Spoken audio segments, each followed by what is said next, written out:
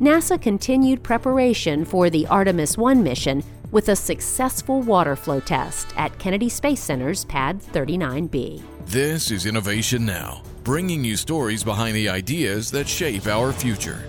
During the 30-second test, 450,000 gallons of water poured onto the Pad 39B flame deflector, the mobile launcher flame hole, and onto the launcher's blast deck. While the billows of rolling steam from beneath the rocket are dramatic and visually stunning, the water's main purpose on launch day involves sound.